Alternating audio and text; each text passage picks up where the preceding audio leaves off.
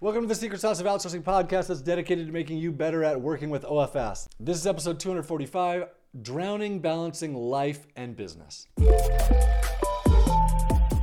So today I'm gonna talk about Sarah, who I got a really great email from her, and hopefully you can see her picture here. And I just want to tell you what she said and kind of provide some guidance towards balancing life and business. So Sarah was drowning, and OFS changed that. Here's what she said. She says, I purchased One VA Away back in March and didn't watch it until about 2 weeks ago when I was just drowning, balancing life and trying to grow a few businesses. So I finally watched the videos, posted a job, and had 286 applications. Which I'm interjecting here is way too many applications. You cannot manage 286 applications. We've limited it now to 200, which is still way too many, but you can do some things that will make it way easier to weed out the bad and find the good. I walk you through that whole thing at onevaaway.com. She continues. I was completely overwhelmed, but I kept watching your videos and used your guidance to go through each one, eliminating first based on budget, then just started asking questions to see which ones would write back in a timely manner. Then there was one that just stood out, not because of her experience, but because of how she communicated via email, how responsive she was, and more importantly, how she used bullet points and answered every question.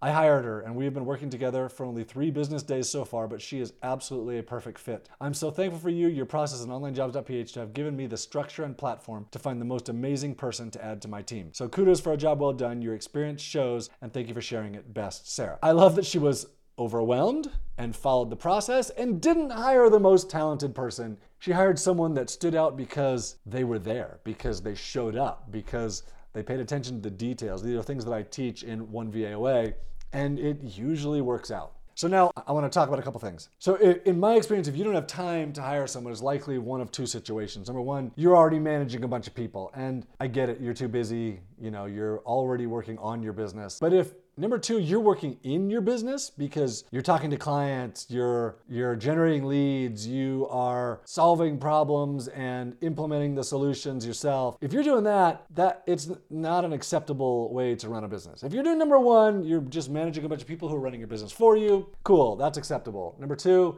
man, you got to spend some time working on your business, not in it. Hiring someone is such a good way to work on your business. And in fact, to me, it's the most effective use of time that is a small amount of time that you can have. You double your productivity by hiring someone. Maybe you don't double your productivity, but it's so easy to get so much done getting someone else on your team. And I've met very few people who regret taking a step away and spending a few minutes creating a job post and then interviewing people and hiring someone. Very few people that I've met regret doing it.